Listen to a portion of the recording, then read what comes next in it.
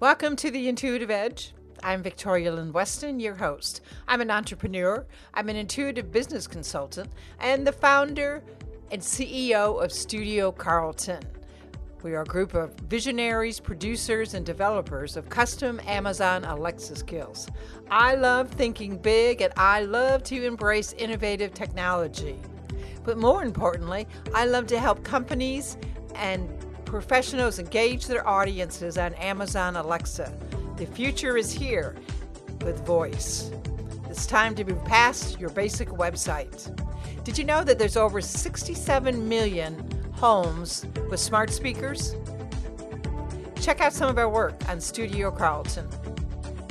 If you're looking for a little clarity on information that is gleaned beyond the five senses, you're going to love my guest, Dr. Helene Waba. And she's going to talk to us about her book. It's called The Science of Channeling. And channeling is not exactly what you think it is, or might have thought it was 20 years ago.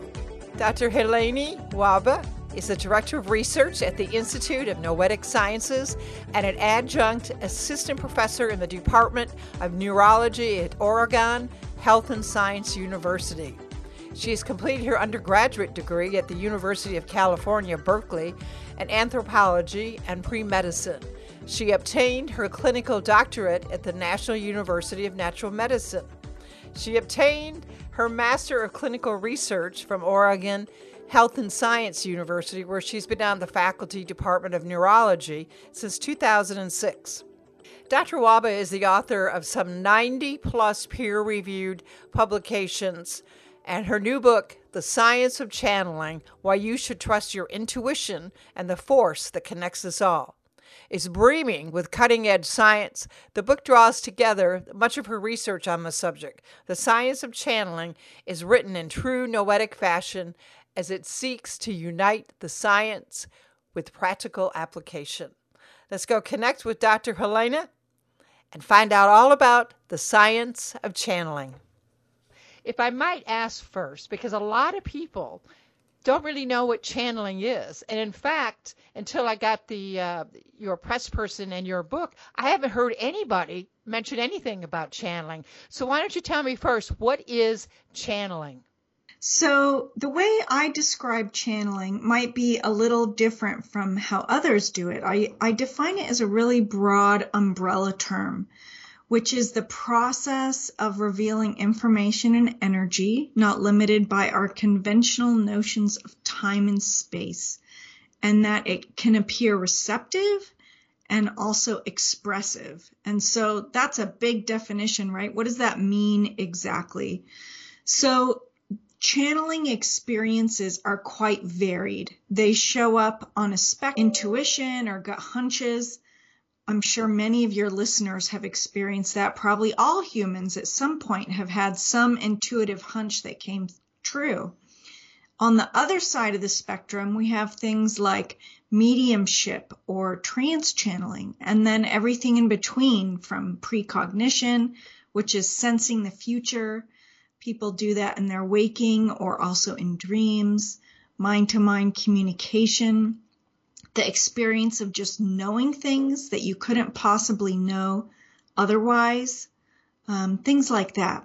So the premise that we have at the Institute of Noetic Sciences is that everybody is born with this innate capacity to channel in some way, but that the way it shows up for them is unique. So it's kind of like a fingerprint. They have their own channeling fingerprint, if you will, that we call the noetic signature. Well, it's interesting that you describe channeling and having that part of precognition. And I never would have thought that myself having psychic abilities since childhood, and to this day I still consult with clients on a business level using my what I call today more of the intuitive side. But I never would have thought of precognition as an element to channeling, because I look at channeling being, remember Jane Roberts, who used to channel Seth? Yes. Okay, so I look at channeling for me, I look at people that sort of get in a meditative state and channel an entity in a way. And you're basically saying it's much more common practice and it perhaps even more mainstream. Yeah, so I'm using this broad umbrella definition that really encompasses all of it. What you described with Jane Roberts has been called trance channeling. It's also been called a type of mediumship. And so those two would fit under my umbrella definition of channeling. I really sat with that term when I was writing my book about channeling, and if I should stick to using that term, using my own intuition and also connecting with the publisher, and the decision was made that yes, using the term channeling still works. If you think about a channel, it's really about, something moving through another thing, and our bodies, our consciousness are these incredibly magnificent things that can actually receive and access this information and energy. And that shows up in such a diverse plethora of ways, like precognition, like you mentioned, or the trance channeling, like you mentioned Jane Roberts might do. So besides precognition, how else does it show up for you? Well, clairvoyance, I guess, might be, I don't know if that's channeling. I'm trying to think, because I know what you're describing, and I'm trying to think of moments myself where I would have said sort of out there, like in the zone, which is rather frequently, I guess, when I'm talking to clients, and that you just sort of get into that moment where you're focused on them, trying to pick up different impressions and things of that nature. Yeah, so you mentioned clairvoyance. That's basically literally means clear seeing, and that can show up in different ways for people, where they can actually see colors or auras around people, or it can also show up as a mental impression in their mind. Another term used for clairvoyance is remote viewing, and nowadays there's structured programs teaching people how to remote view. There's very controlled, structured protocols for how to remote view and do it well. And people can actually gain impressions from sites halfway around the world.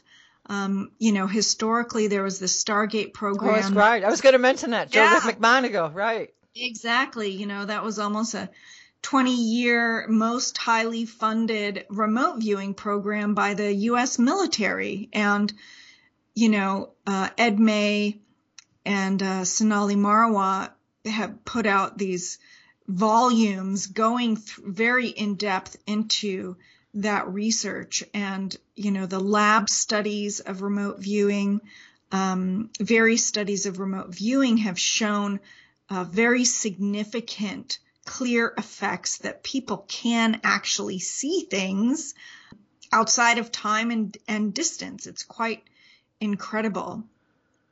You talk about Joseph McMoneagle and the Stargate program they had. He actually was awarded the Legion of Merit Award, which is a very significant award for his information, his remote viewing information on, I believe it was a Russian submarine that was headed towards the United States.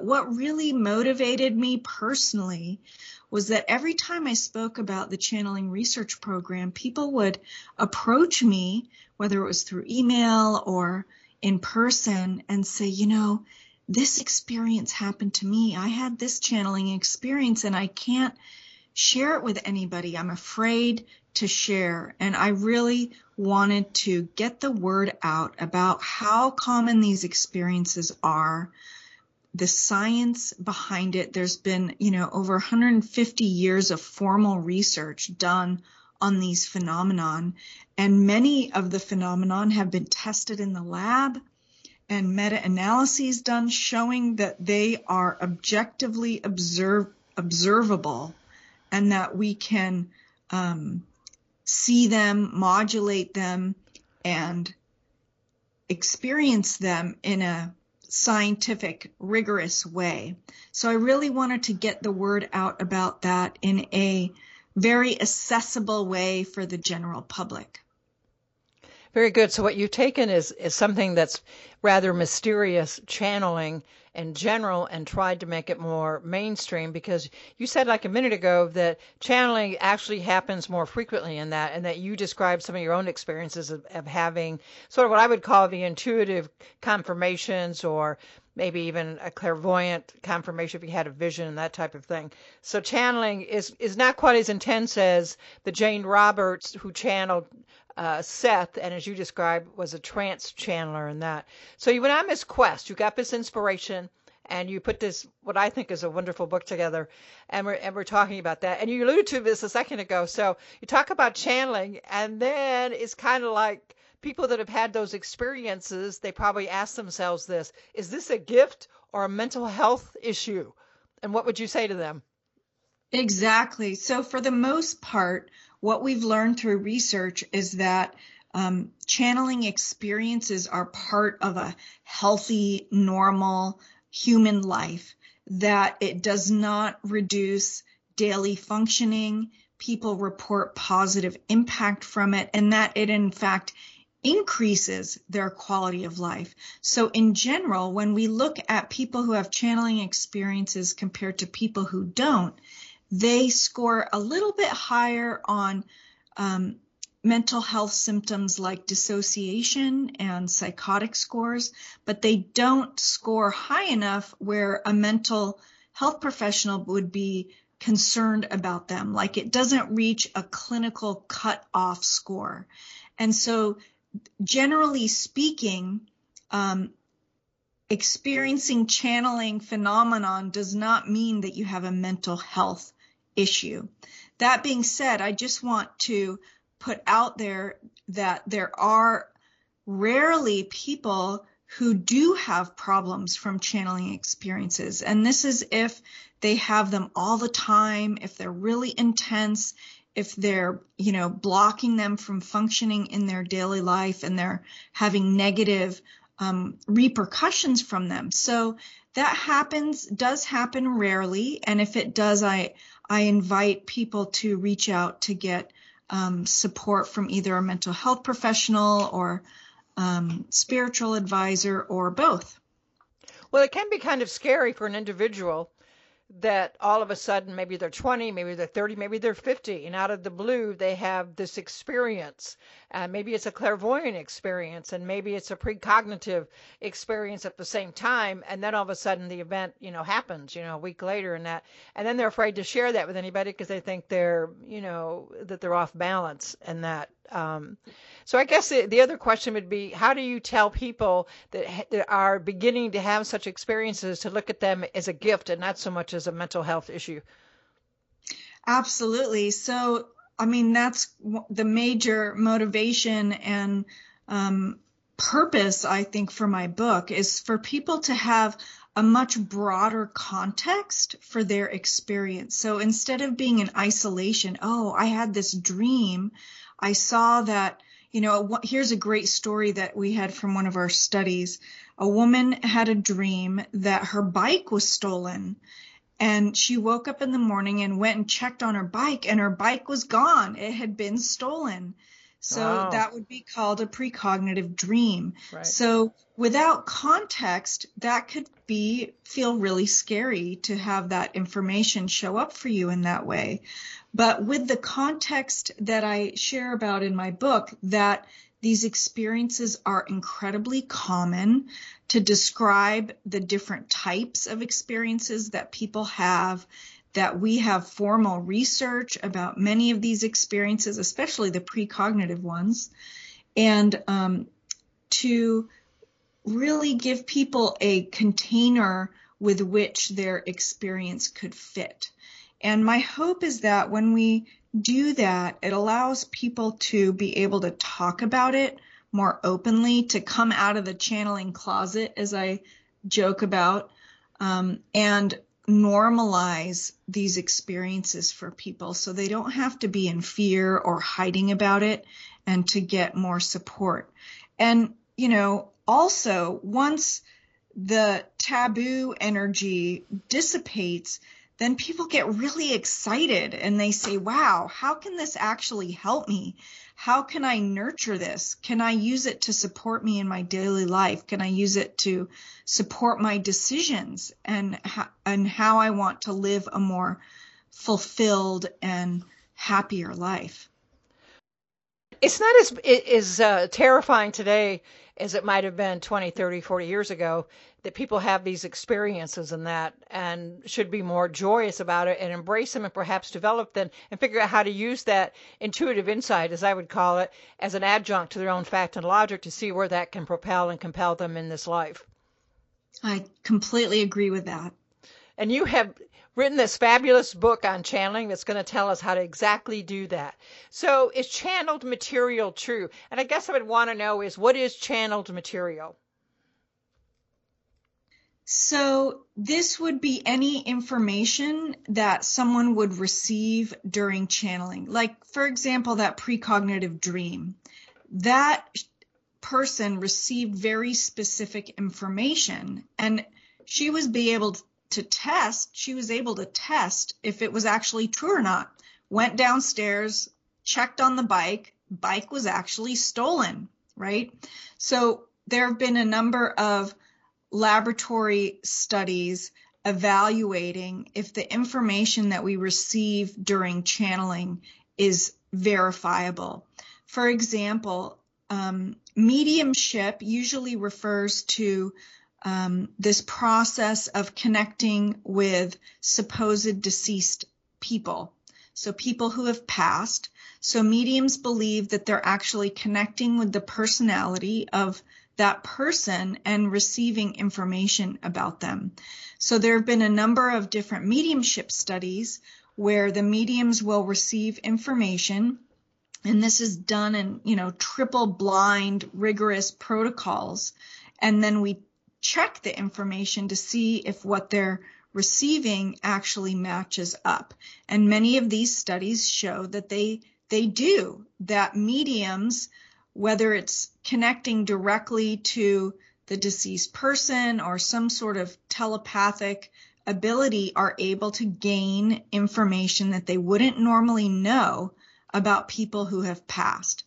So the remote viewing is another area where we can verify. So let's say a remote viewer is, accessing a specific site that their manager is asking them to.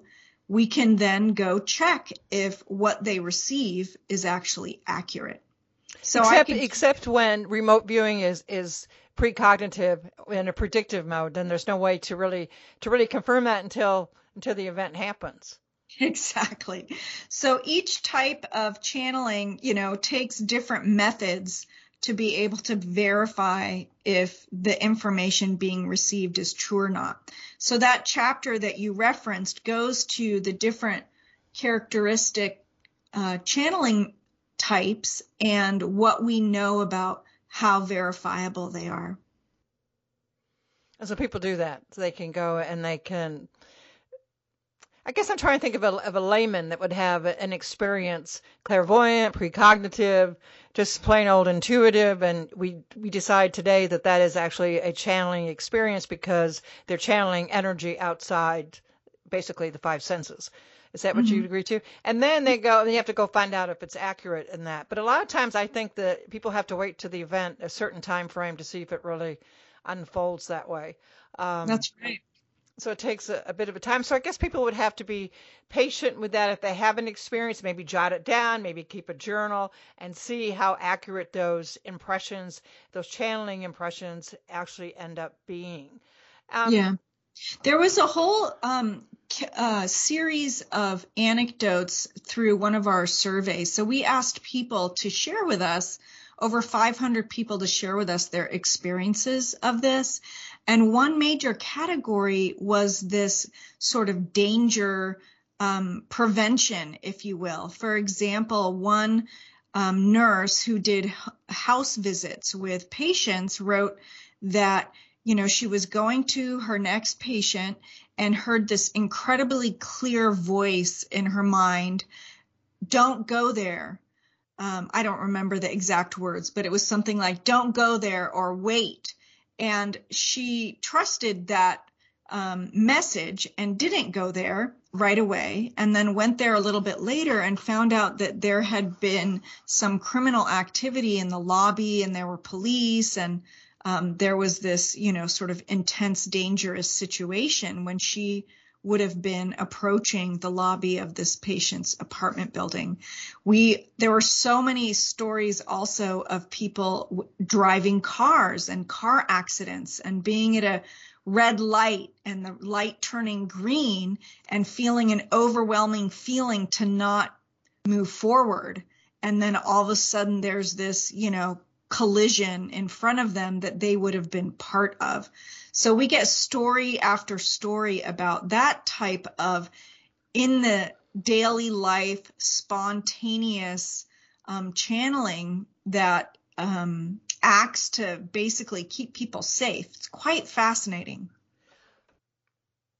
So how does channeling work?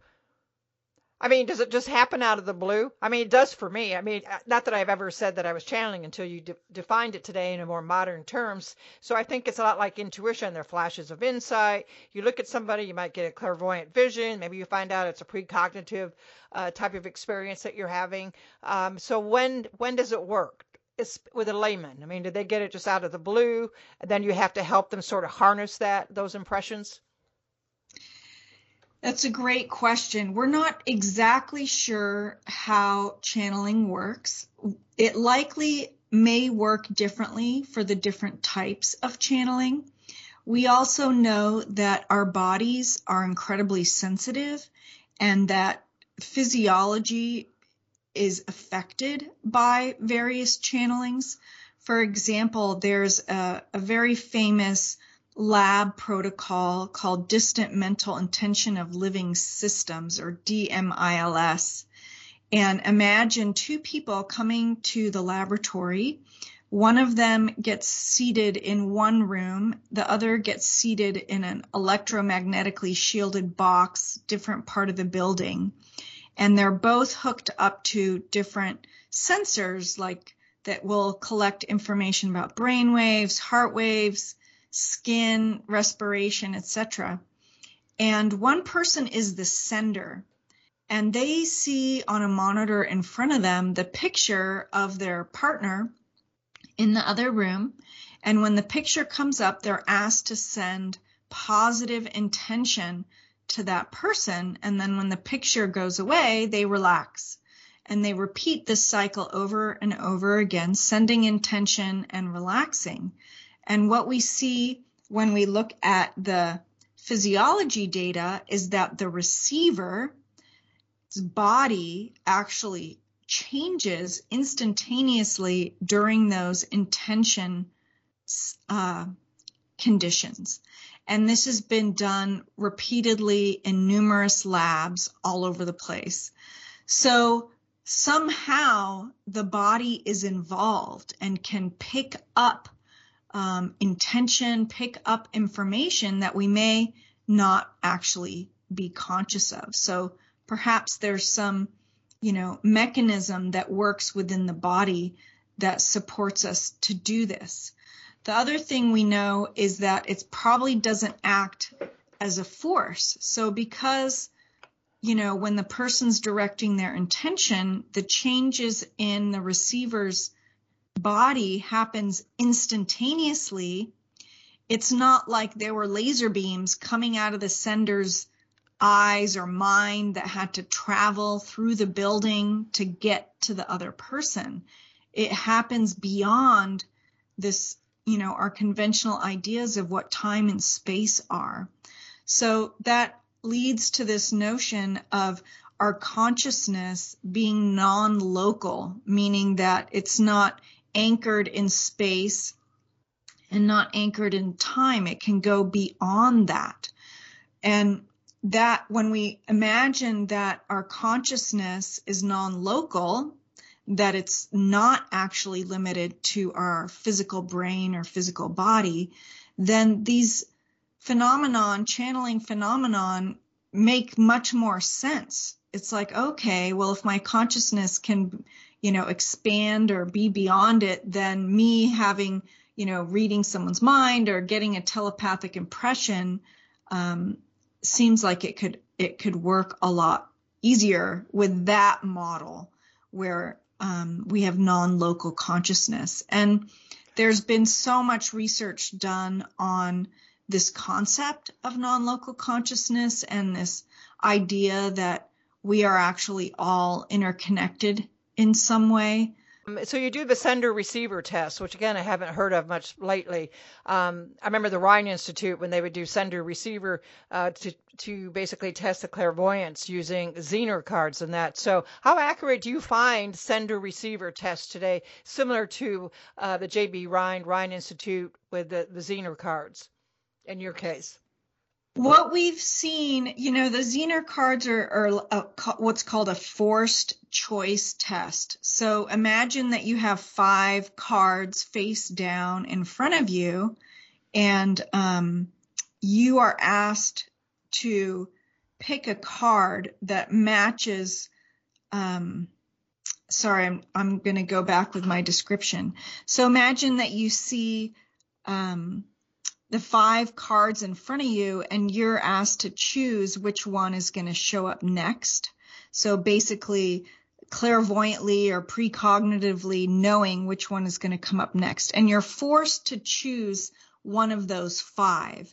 So that's a protocol that's been frequently used in the laboratory.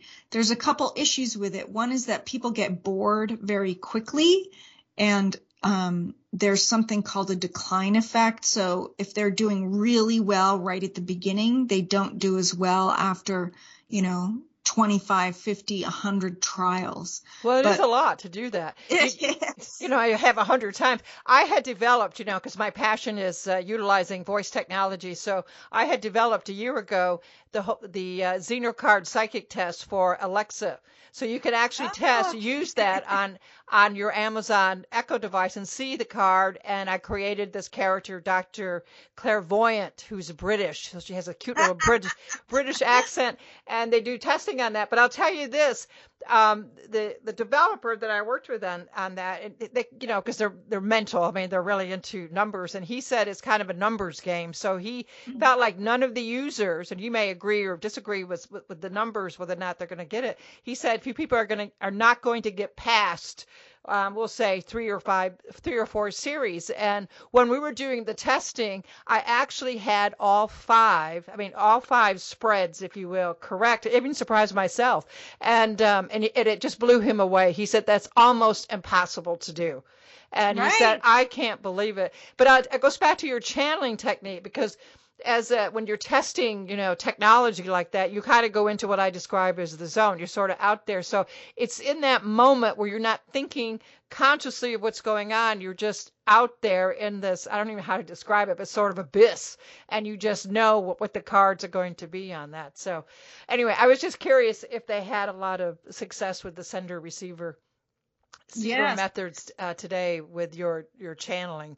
But I would think that people would get bored in general. I mean, it's kind of hard sitting there. So when you're doing the test, as you're saying, on the channeling, and they're trying to send you that, it's tough, because I think the person that's receiving it is pressured to produce.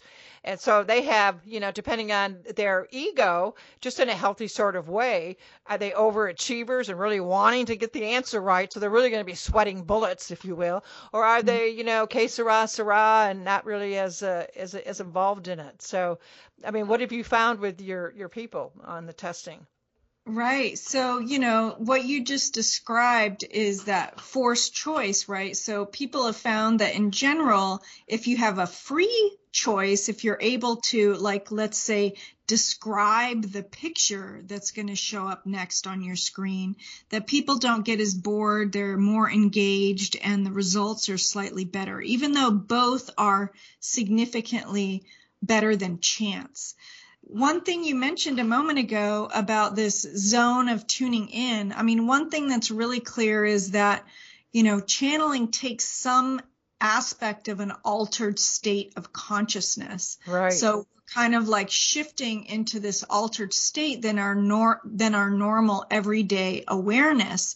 And that's very conducive to receiving channeled information. Now, the way people engage to get to that point is really quite varied. You know, some people have specific rituals. There's so many different spiritual and other traditions that have protocols that people use. Some people use tools like pendulums and crystals or cards or etc. Being in nature, psychedelics, it almost doesn't matter what the tool you use to get yourself into that state, but that specific state that you described about getting in the zone or being in this altered state is what's more important. And how would you describe the different channeling states? Like elementary, you know, for the sort of newbies, maybe they're more younger. Although I think younger people tend to be more open to that because they haven't been I guess browbeat into left brain thinking as much. Yeah, you know, it's funny because we started off talking about, you know, the broad definition of channeling and then trance channeling with Jane Roberts. You know, people who used to trance channel in the past, they would go completely like they were asleep.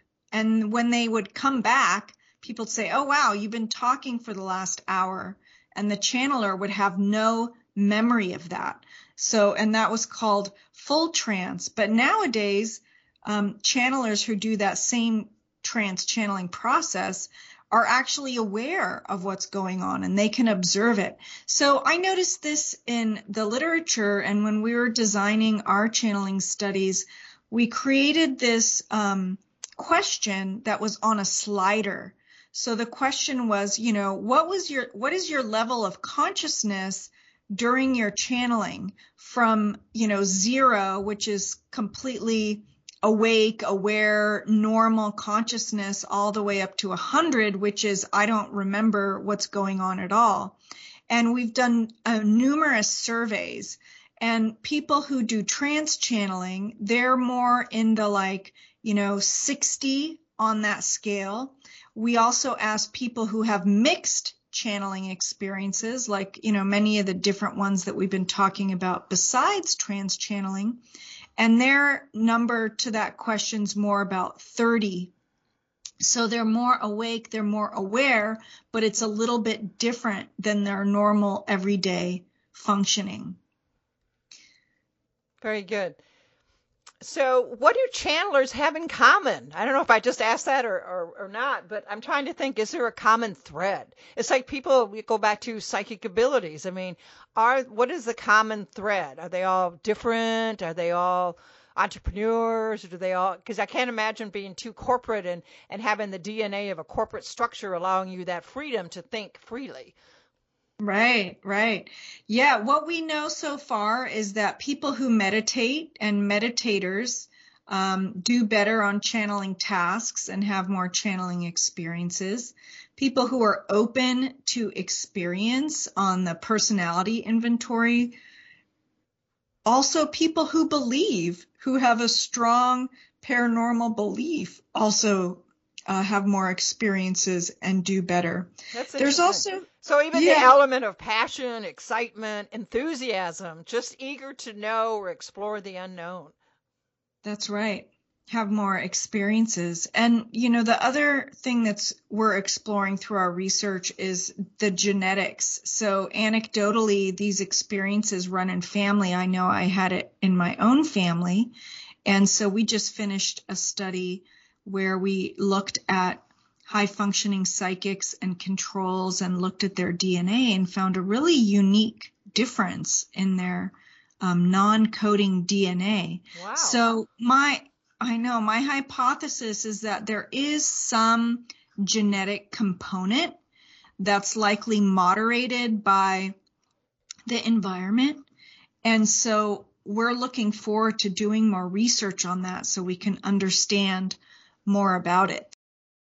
We're also partnering with Columbia University on a neuroimaging study so people can submit their, structural fMRI results, if they've had them in the past, to this database and fill out a questionnaire about their channeling experiences to help us understand if there's something in the structure of the brain that actually affects this in any way. Interesting. Here's my favorite question, and I've answered this probably 1,000 times over the years. Where does the information come from? I mean, you can boil it down to straight up mental telepathy, which is what the sender and receiver would be to some degree, right? And then you could look at, the radio tower frequency waves, sending the information and the receiver gets it and vice versa. So what is your definition of where is the information coming from? So again, the short answer is we're not quite sure, and maybe it depends on the type of channeling that you're doing.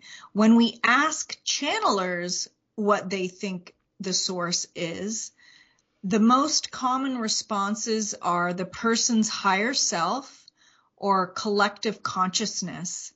So there's this, feeling that here I am sitting here as Helene in this body, and yet I can tap into a larger aspect of me or a larger aspect of humanity that brings me information. So, and those two pieces, higher self and collective consciousness, was true of people who did mixed channeling and also mediums and trance channelers. So that's quite fascinating. What are buckyballs? I've never heard of that before. Yeah, that's kind of a, common term for these molecules that are, not super complex, but larger than just one atom. And you've actually seen this sort of thing in action where you're actually looking at, quote, buckyballs, the molecules that are there? I mean, how does that work? I haven't personally seen those lab experiments. I've read the papers that describe them. That's fascinating. Yeah, so Dean Radin, our chief scientist, has done work with entangled photons where we have, through this device, the photons become entangled and then the participants direct their intention on these entangled photons in a variety of different ways.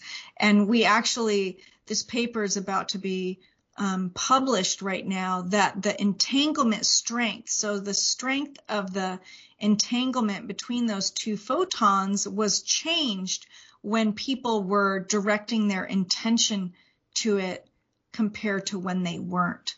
One other question I want to know about is, this is all great information for me. I like it. I've obviously experienced this, type of thinking, if you will, since childhood.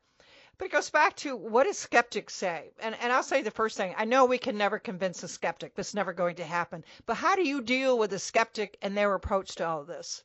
The short answer is I kind of ignore them. The hardcore skeptics who are so entrenched in their worldview that doesn't allow for these phenomenon, I kind of don't waste my time and energy on them, because no matter how much evidence I show them, they're likely not going to change their mind. The people who I really like working with are not, diehard skeptics that'll never change, but people who are critical but also open and curious. Those are the people I really love engaging with, because often they just don't know about the science that's out there about it. And once you start sharing with them all the work that's been done and the strength of the evidence, if they're critical but open and curious, then you can really get into a wonderful dialogue about how this works, what does it mean, there's so much we have to learn. What are some of the research questions that we keep going with? The other thing I want to share about this topic is, most often I find that the direct experience of these phenomenon is what shifts people the most. So I can talk till I'm blue in the face about all the research studies that have been done about it. But if someone hasn't had kind of a tangible sense of this on some level, even if it's an intuitive hunch that came through, they have a harder time taking the information in.